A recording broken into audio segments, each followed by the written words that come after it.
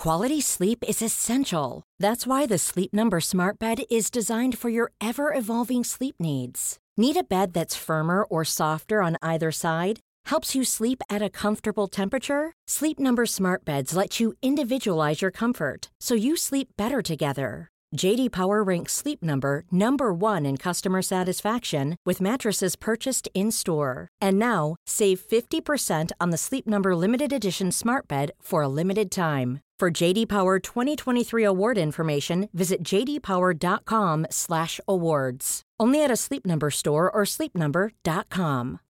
Life is full of what-ifs. Some awesome, like what if AI could fold your laundry? And some, well, less awesome. Like what if you have unexpected medical costs?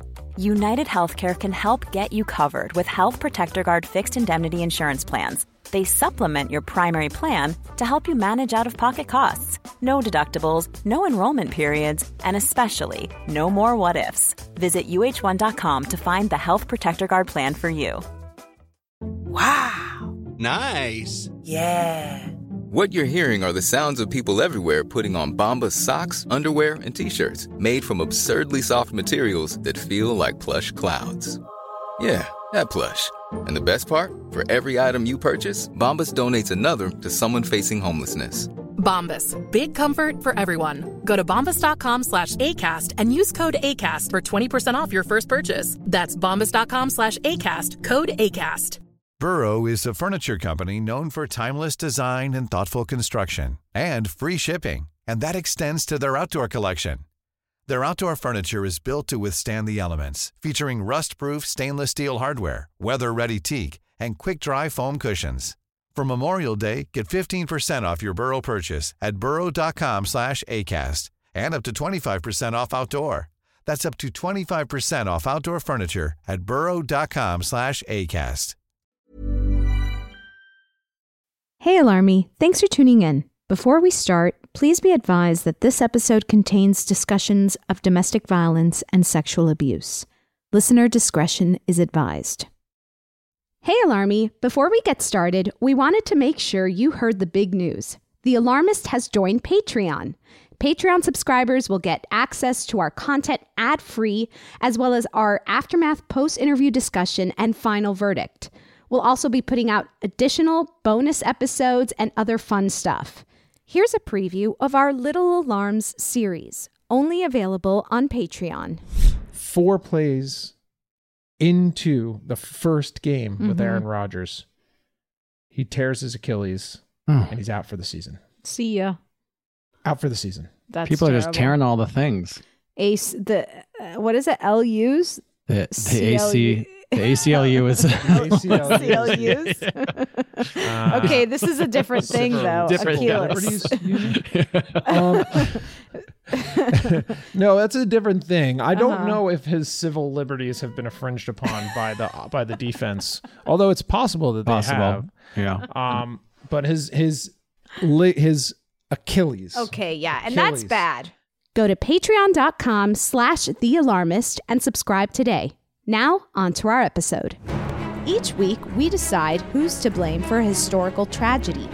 And each week, you tell us if we got it right. My name is Rebecca Delgado Smith, and this is The Aftermath. Hey, everyone. Thanks for tuning into this episode of The Aftermath. Today, we're speaking with guest expert, Dr. Tracy Tambora. Dr. Tambora is a professor of criminal justice at the University of New Haven.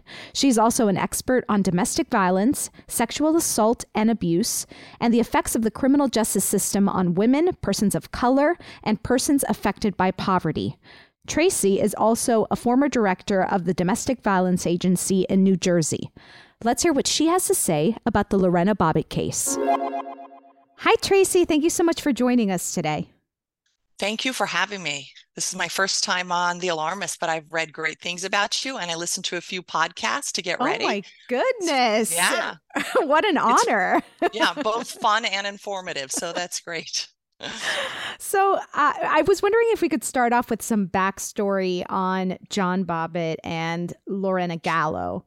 How did they meet? What were the circumstances of their marriage? So, I mean, listen, this is a case that's over because this is the case hit media headlines, right? In I think it was 93. So a lot of what we know about that case is coming to me as an expert. I don't have the trial testimony, but I can tell you a little bit about what I know about the case and how it lines up with other domestic violence cases. So the case comes, it seems to be a somewhat typical domestic violence case in terms of there was all forms of domestic violence. Was emotional abuse, there was physical abuse. And then I think what captured so much of the media attention was the fact that there appeared to be the presence of a great deal of sexual abuse. We had heard, of course, of many cases in the media that warranted attention and resulted in things like the Burning Bed movie, where there was extreme physical abuse. We also know of very famous cases that changed the course of domestic violence legislation and policy, like the Tracy Thurman case, in which there was extreme physical abuse. But a lot of what was interesting about this case, in addition to the fact that there was obviously what catches the attention of most people, is that she removed his penis at the end of, I don't know how else to say this gently, but she cut off his penis. What was interesting was the amount of testimony that was presented about the level of sexual violence within the relationship. So, all I know about how they got together, how the relationship started, was like you would know about, from the news or from any other. They started dating and the relationship escalated. They were in a committed lifelong relationship. But again, what I have spent the most time looking at this case is that it overlaps with my two areas of expertise, domestic violence and sexual assault. And both of these things are going on in that case. Now, the cops were called to their home for domestic disturbances multiple times throughout their marriage. What was the protocol for law enforcement back then in the early 90s for this kind of altercation? And how did authorities deal with it at the time? Yeah, so you're asking, I think, like the most important question is what is the social response to it? And the social response that we often associate with domestic violence is just the police response. So it's their relationship, the violence is escalating through the late 80s into the early 90s. Police are called to the home. There is record of that is entered into court record. That is very common. This is 1988, 1990, 89, 90, 91, this period of time. Now I have to just put in context one other case real quick. I won't become a boring professor. No. Right? Okay. I like it. I want it. Okay. Because I can go there. All right. So the big case that changes everything is 1984 Tracy Thurman case. This is a case here in Connecticut where I'm a professor. And it was horrible. Tracy Thurman it calls police many times, small town. Everybody knows her. They kind of let her husband, his nickname is Buck, get away with so much. The police are called at the end of the last time the police are called to her house. Buck is there enraged. He's trying to take the child away. He's got a knife. Long story short, he ends up paralyzing her, stabbing her repeated times. And the real unfortunate piece is the police were present, but didn't want to intervene in a familial dispute. So this creates this, this is after this case, it's the first time that a victim of domestic violence sues a police department for failure to respond. Before this, police just routinely, let's walk the guy around, tell him to cool off, right? And so after this case, police are now obligated to do a series of things depending on the state in which they're in. And I think Lorena Bobbitt case is in Virginia, if I remember. Yeah, Virginia. So, and they had the same laws. It's called mandatory arrest. So they're supposed to arrest, they're supposed to evaluate what's going on in the household, and at least remove the individual, the perpetrator, the arrested party for a period of time, somewhere between 24 hours and a weekend if it happens on a Friday. So this had happened previously, but in most instances of domestic violence, definitely in 1993, but still to today, the victim will either decide not to move forward with the case, or the prosecutor will say there's not enough to go forward, and the couple reconciles. And that's what happened here. I mean, it seemed like she was clearly trying to get help throughout this time period when she was married to John, but she couldn't seem to get out of this abusive relationship. I mean, what kind of resources, if any, would she have had back then in the 90s? And well, so the resources that were put in place. So after the Thurman case, another thing that happens, but unfortunately not in time for Lorena Bobbitt, is it's right after this Lorena Bobbitt case. I cannot definitively say the Lorena Bobbitt case was instrumental, but the United States government passed the Violence Against Women Act in 1994. I think that this case, along with a couple of other really important cases of the early 90s, prompted Congress to pass this. So now, thankfully, there are things like domestic violence shelters with funding. There are things like lethality assessment protocols that victims of domestic violence should receive at the point of the scene. Unfortunately, those things weren't put in place for Lorena Bobbitt. So what we had was a pretty rudimentary criminal justice system in which police had very little training. I should say, this might shock you and your viewers, but still to this day in most states, police departments during academy have less than 10 hours of training on domestic violence. Wow. Yeah. And in most states, it's around 4 or 5. So at this period of time, there was no training on what to do when you respond to a domestic violence scene. So it was just handled the typical way police handled domestic violence before protocols went in place in the late 90s was just to walk the guy around, have him cool off, unless there were life-threatening injuries.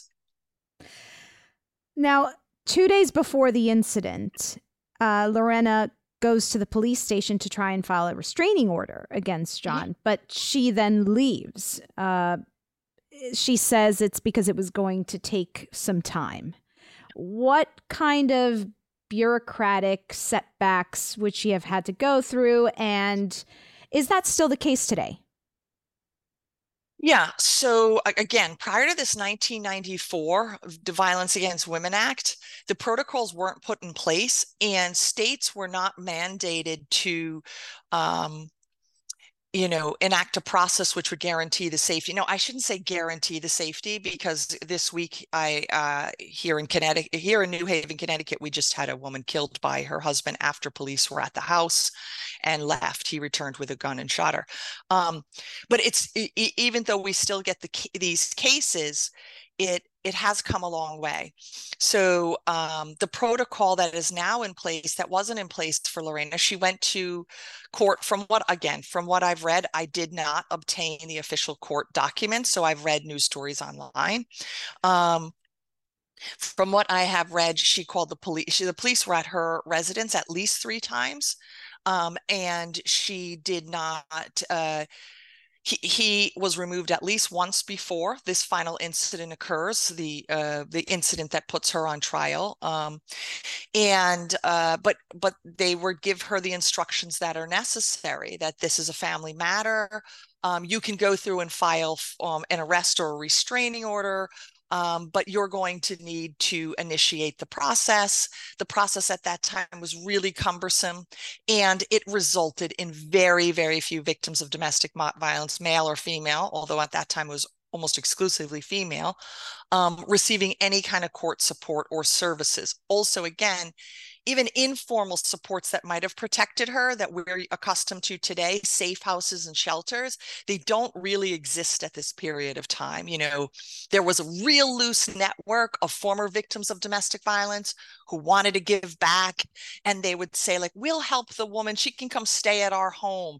But obviously this is not a long-term solution for individuals who aren't professional and can't guarantee the safety. So most women didn't pursue the more long-term prospects. Also, the last thing I should say is there was, through the 80s into the early 90s, it was very much still the case that families were routinely telling victims of domestic violence to stay with the abusive partner.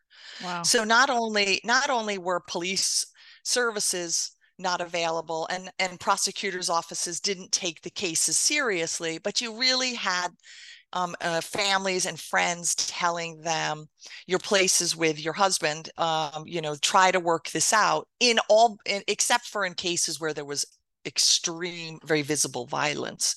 But we do know that from research from the 80s and 90s, by and large, victims of domestic violence were being given the advice from family members to return.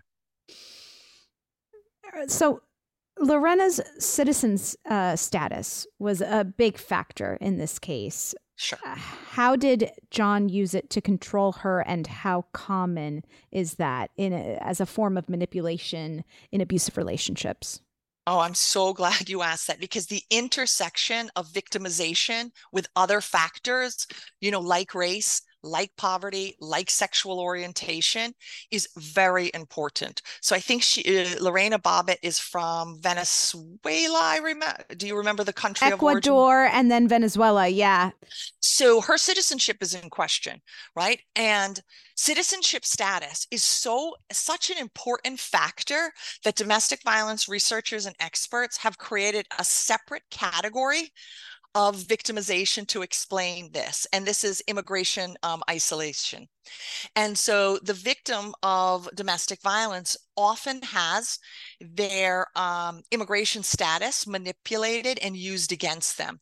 Now, in 1993, we had no provisions to help someone like Lorena Bobbitt, who a victim of domestic violence, who immigration status was in question. We now have specialized visas that came into being under the 1994 Victims of Violence Against Women Act, that acknowledge if the perpetrator of the violence is the one who's supporting the individual's visa or immigration status, then that individual, the victim, can file for a separate visa under this provision that will then hold their immigration status, so that it's not an automatic deportation. And this is so important in cases where kids are involved, right? Because the victim could be deported and the children would be left with the abusive partner. That didn't exist for Lorena, and she was aware of that. So the ability to isolate her further, using her immigration status, is a factor we see, and not just for Lorena Bobbitt, but currently too. Yeah. Wow. I've also read about statistics that say that women in abusive relationships are the most vulnerable while they're in the process of leaving their partner, or up to 6 months after. How vulnerable was Lorena at the time of the incident, and would you consider her act an act of self-defense? So complicated. You asked. Yeah, I know. You asked two really important pieces. So, the first one, yeah, you know what? I'm working with an author who's writing a novel, and she's trying to get some expert opinion on why women stay in abusive relationships and what might be happening at the point when they decide to leave, because it's based on a true story of a woman who's murdered. And one of the things that when I was helping her, when I'm like giving her information, I see this. Women are most at risk when they try to leave. And that is true and untrue at the same time. Oh. So it's true in that we have taken a look at when women are murdered, what is their relationship status? And often they have just left the relationship. So okay, so we know that in many cases, women who are murdered have just attempted to leave the relationship, but we don't have the research necessary to tell us if it is actually the most dangerous time. And this is going to sound strange to you, but women that are in near lethal or lethal levels, are experiencing near lethal levels of violence, are constantly leaving and constantly returning. It's an unfortunate dynamic of extreme, and this is only, luckily for domestic violence cases, it's somewhere probably about less than 2% that will end in near lethal violence, and less than 1% that will end in lethal violence. So luckily for us, right? But we're not sure if being in the process of leaving is actually leaving, or if it's a process of trying to regain independence. So I get that question a lot. So it's we just don't have enough research to say if it's the actual time where the individual's leaving or if it's part of a process in which the individual is coming and going, which is very common in a very abusive relationship. Hey, I'm Ryan Reynolds. At Mint Mobile, we like to do the opposite of what Big Wireless does. They charge you a lot, we charge you a little. So naturally, when they announced they'd be raising their prices due to inflation, we decided to deflate our prices due to not hating you.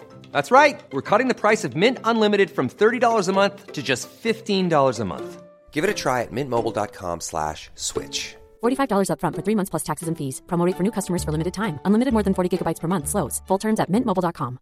Many of us have those stubborn pounds that seem impossible to lose, no matter how good we eat or how hard we work out. My solution is PlushCare. PlushCare is a leading telehealth provider with doctors who are there for you day and night to partner with you in your weight loss journey. They can prescribe FDA-approved weight loss medications like Wegovy and Zepbound for those who qualify. Plus, they accept most insurance plans. To get started, visit plushcare.com/weightloss. That's plushcare.com/weightloss. There's never been a faster or easier way to start your weight loss journey than with PlushCare. PlushCare accepts most insurance plans and gives you online access to board-certified physicians who can prescribe FDA-approved weight loss medications like Wegovy and Zepbound for those who qualify. Take charge of your health and speak with a board-certified physician about a weight loss plan that's right for you. Get started today at plushcare.com/weightloss. That's plushcare.com/weightloss. plushcare.com/weightloss. Burrow is a furniture company known for timeless design and thoughtful construction and free shipping, and that extends to their outdoor collection. Their outdoor furniture is built to withstand the elements, featuring rust-proof stainless steel hardware, weather-ready teak, and quick-dry foam cushions. For Memorial Day, get 15% off your Burrow purchase at burrow.com/acast and up to 25% off outdoor. That's up to 25% off outdoor furniture at burrow.com/acast. And then the second part of the question you asked was it self-defense? Yes.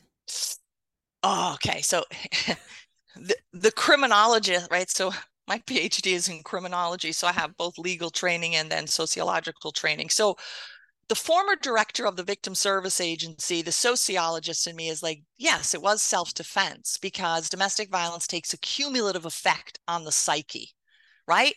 And so you're constantly thinking your life is at risk when you're in this extreme form of domestic violence. Again, this very rare extreme type of domestic violence.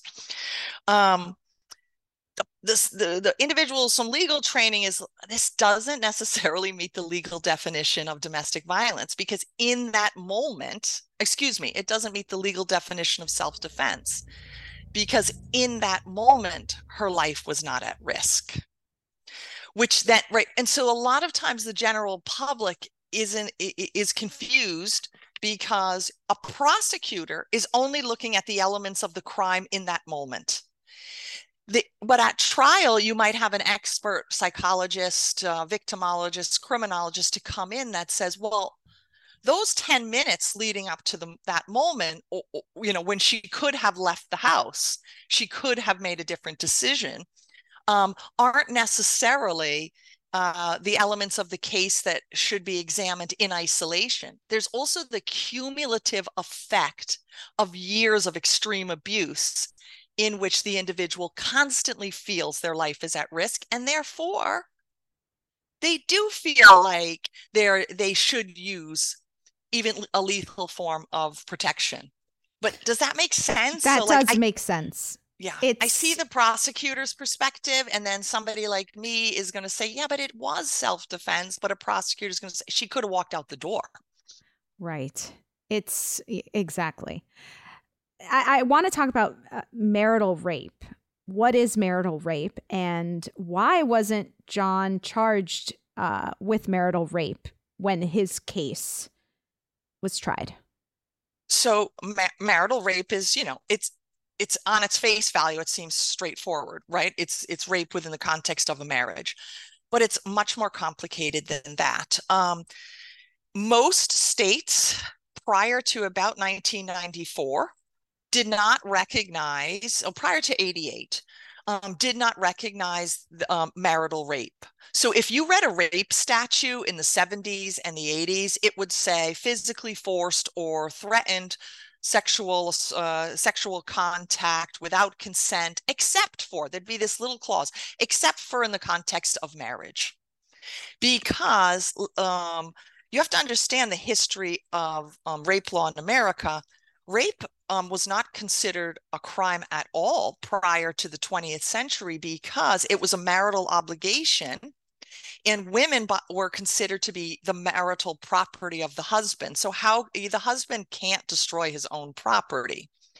We start to see rape law evolve in the early 20th century, and some people are like, no, rape can occur, but we still left marriage off the table. Legislators in the early 20th century, 1920, 1930, they're like, okay, we'll give you some laws on rape, but there's no way we're going to make it apply to a husband. That's just ridiculous.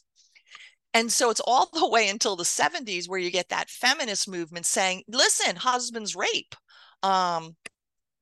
That we started to even contemplate it. And you start to see this slow trickle among the states to remove the marital rape exemption. Some states, including my own home state, Connecticut, still have a little weird language. Like the Connecticut state statute still says, rape in the first degree is physically forced intercourse without consent. Rape in the second degree is repeats it and applies to individuals that are legally married.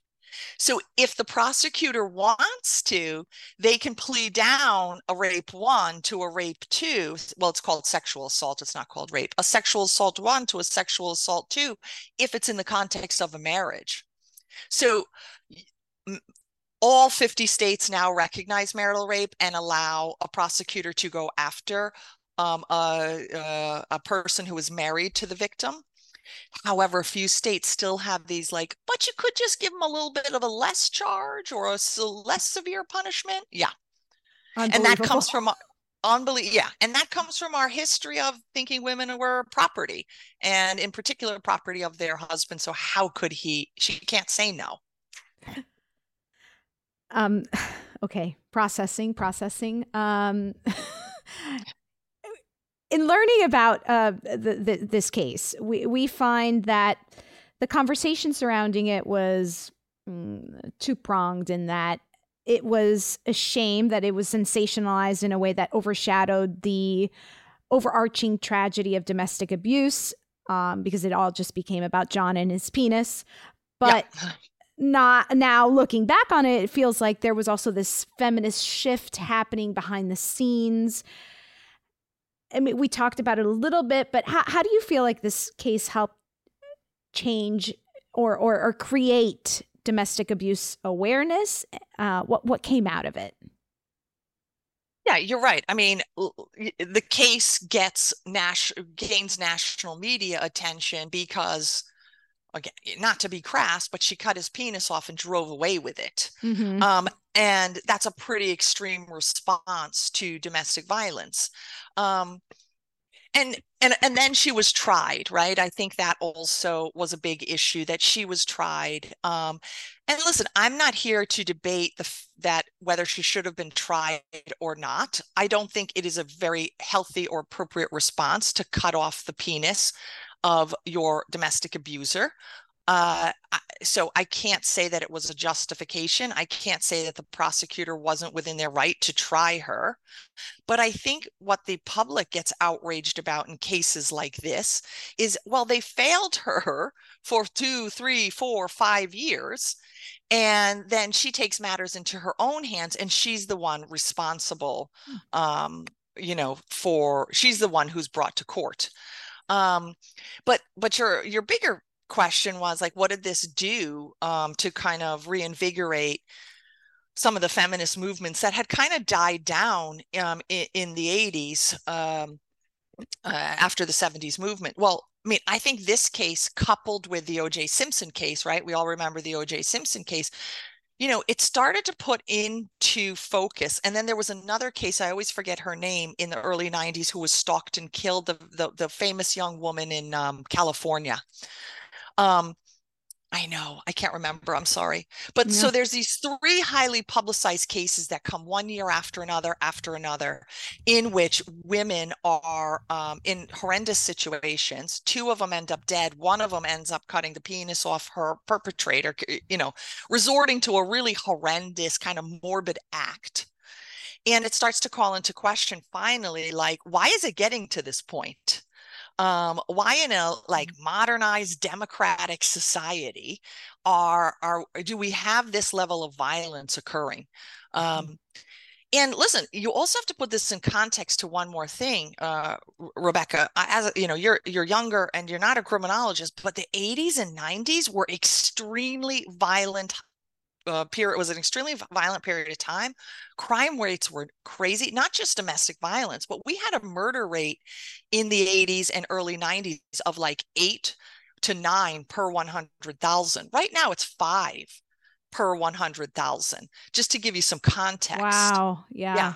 Yeah. So, whenever the violence was just at its peak in the 80s and 90s, both on the streets and in people's homes. And so it was a wake-up call for a lot of factors in the criminal justice system, feminist scholars, police departments, prosecutors. You also have those kind of famous cases coming to light. One of the reasons O.J. Simpson is not convicted has nothing to do, I don't know if he was guilty or innocent, but the police botched that investigation so badly. And so it starts to call into question the way that police respond when crimes are regarding something domestic in nature, and protocol gets put in place. Yeah. Now, we want to raise awareness about domestic abuse and domestic violence. What are some signs that people should look out for when identifying someone who might be going through that, and what should they do? And I know I'm asking a lot of questions, but if you are someone in that situation, what help is there out there for you? You know, Rebecca, there is like such a fine line between dysfunctional relationships and abusive relationships. And so there are many, many people who are in unhealthy, dysfunctional relationships. So I'm going to put out some warning signs, but they don't necessarily mean that you're in an abusive relationship yet. I'll tell you where, again, in a generalization without talking to a person directly and doing a direct assessment. But you want to look for some signs, in particular, of emotional and physical isolation. This stuff starts to creep up right away. Like, you're going out with your friends, your friend, has some problems. Are you sure he or she's a good influence on you? Oh, you want to go to your parents' house?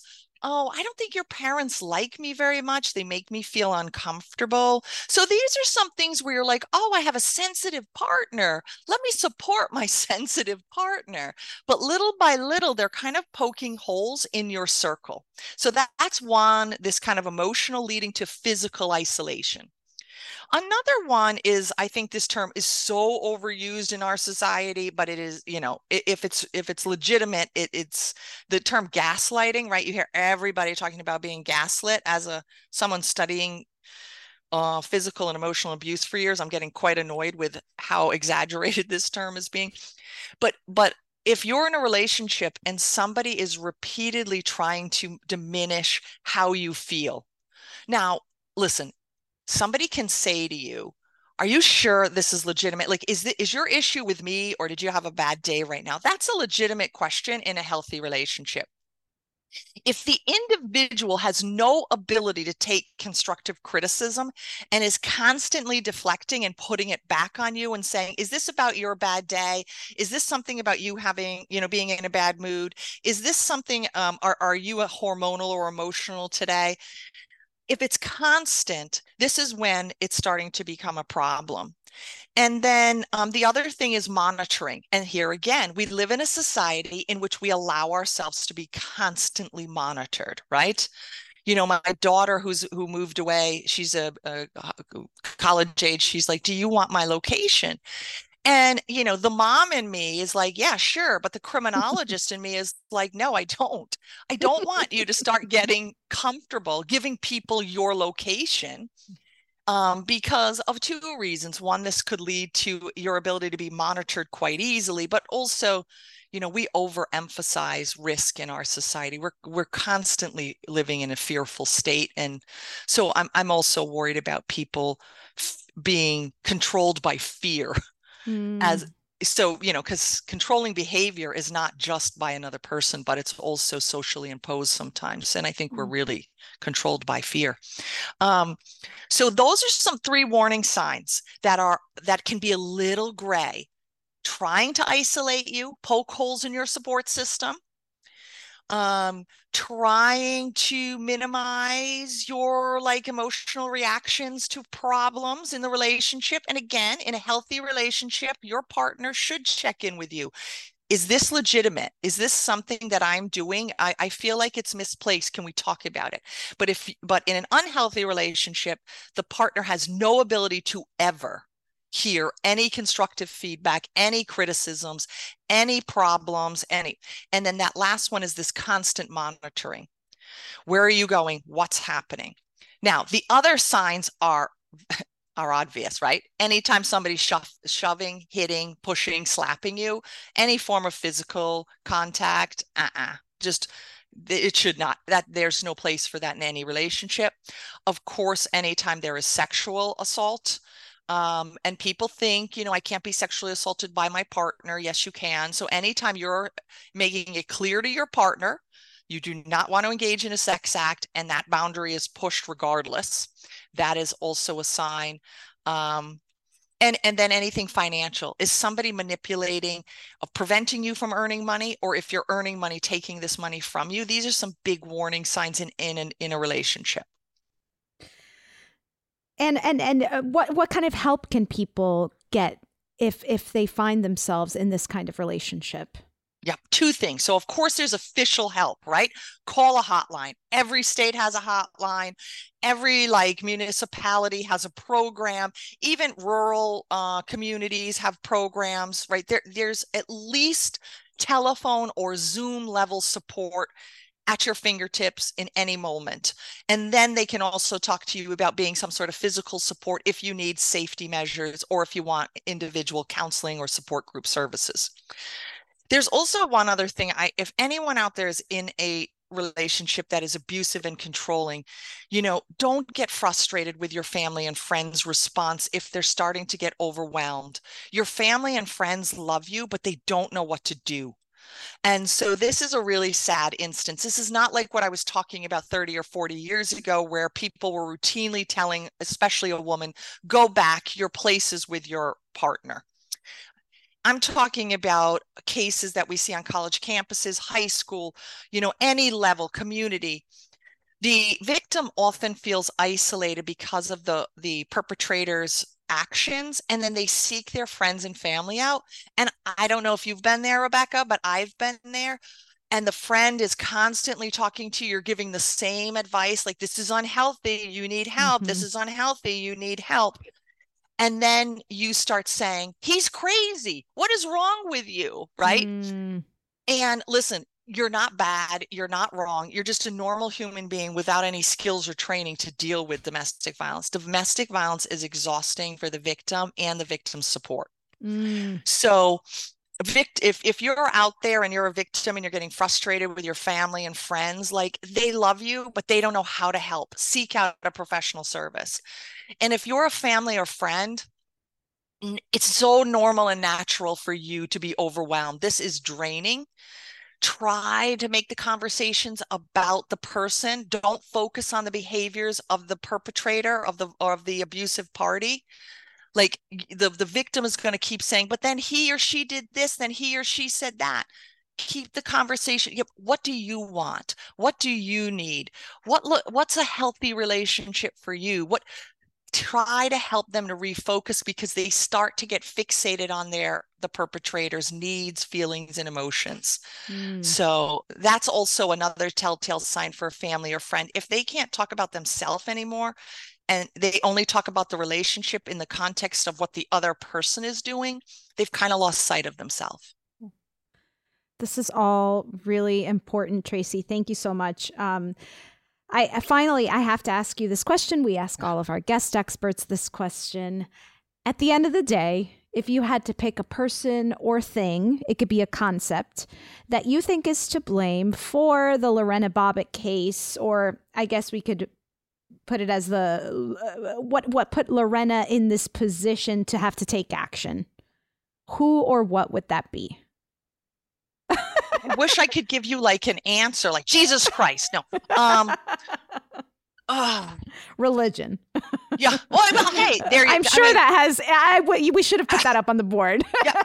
But, yes, sure. So, law comes from religion. Religious comes, so all of our social norms, all the way it wasn't one person who failed Lorena Bobbitt, right? And often when we talk about like victim blaming, it's not victim blaming, it's society blaming. I'm sure her parents could have done a little bit more to instill some sort of sense of self or autonomy. Sure. I'm sure her school system could have done more to effectively explain how do you communicate in a romantic relationship.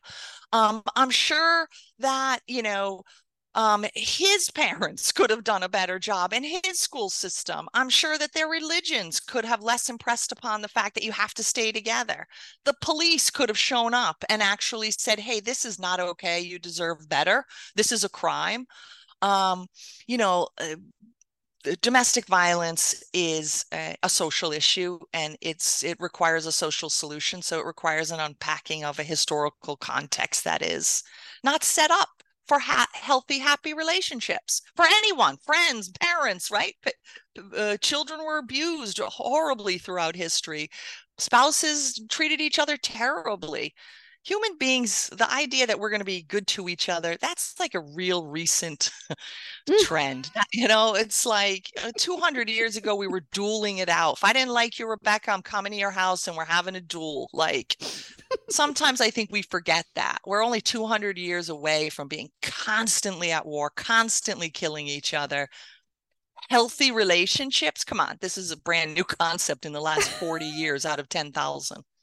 So I'm sorry that got away from me. What should we blame here? We have a lot. I guess religion, because that was our first law. That was the first thing that set our social edicts. Religion comes before law, and that kind of set the guidelines and the tone for social morals, social ethics, etc. Yeah. Well, Tracy, thank you so much for joining us today and talking about the subject. Thank you too, Rebecca. I appreciate your attention to this matter. Thank you. If you'd like to hear our post-interview discussion and final verdict, head over to Patreon and subscribe. Your support is greatly appreciated. Check out our show notes for a link or head over to patreon.com/thealarmist. And stay tuned because next week we'll be discussing the Berlin Wall.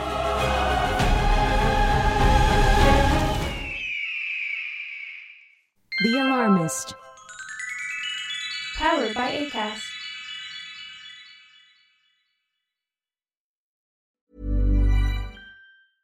Imagine the softest sheets you've ever felt. Now imagine them getting even softer over time. That's what you'll feel with Boll & Branch's organic cotton sheets. In a recent customer survey, 96% replied that Boll & Branch sheets get softer with every wash. Start getting your best night's sleep in these sheets that get softer and softer for years to come. Try their sheets with a 30-night guarantee. Plus, get 15% off your first order at bollandbranch.com. Code BUTTERY. Exclusions apply. See site for details. Hey, it's Paige DeSorbo from Giggly Squad. High quality fashion without the price tag. Say hello to Quince. I'm snagging high-end essentials like cozy cashmere sweaters, sleek leather jackets, fine jewelry, and so much more. With Quince being 50 to 80% less than similar brands. And they partner with factories that prioritize safe, ethical, and responsible manufacturing. I love that. Luxury quality within reach. Go to quince.com/style to get free shipping and 365-day returns on your next order. Quince.com/style. Planning for your next trip? Elevate your travel style with Quince. Quince has all the jet-setting essentials you'll want for your next getaway, like European linen, premium luggage options, buttery soft Italian leather bags, and so much more. And is all priced at 50 to 80% less than similar brands. Plus, Quince only works with factories that use safe and ethical manufacturing practices. Pack your bags with high-quality essentials you'll be wearing for vacations to come with Quince. Go to quince.com/pack for free shipping and 365-day returns.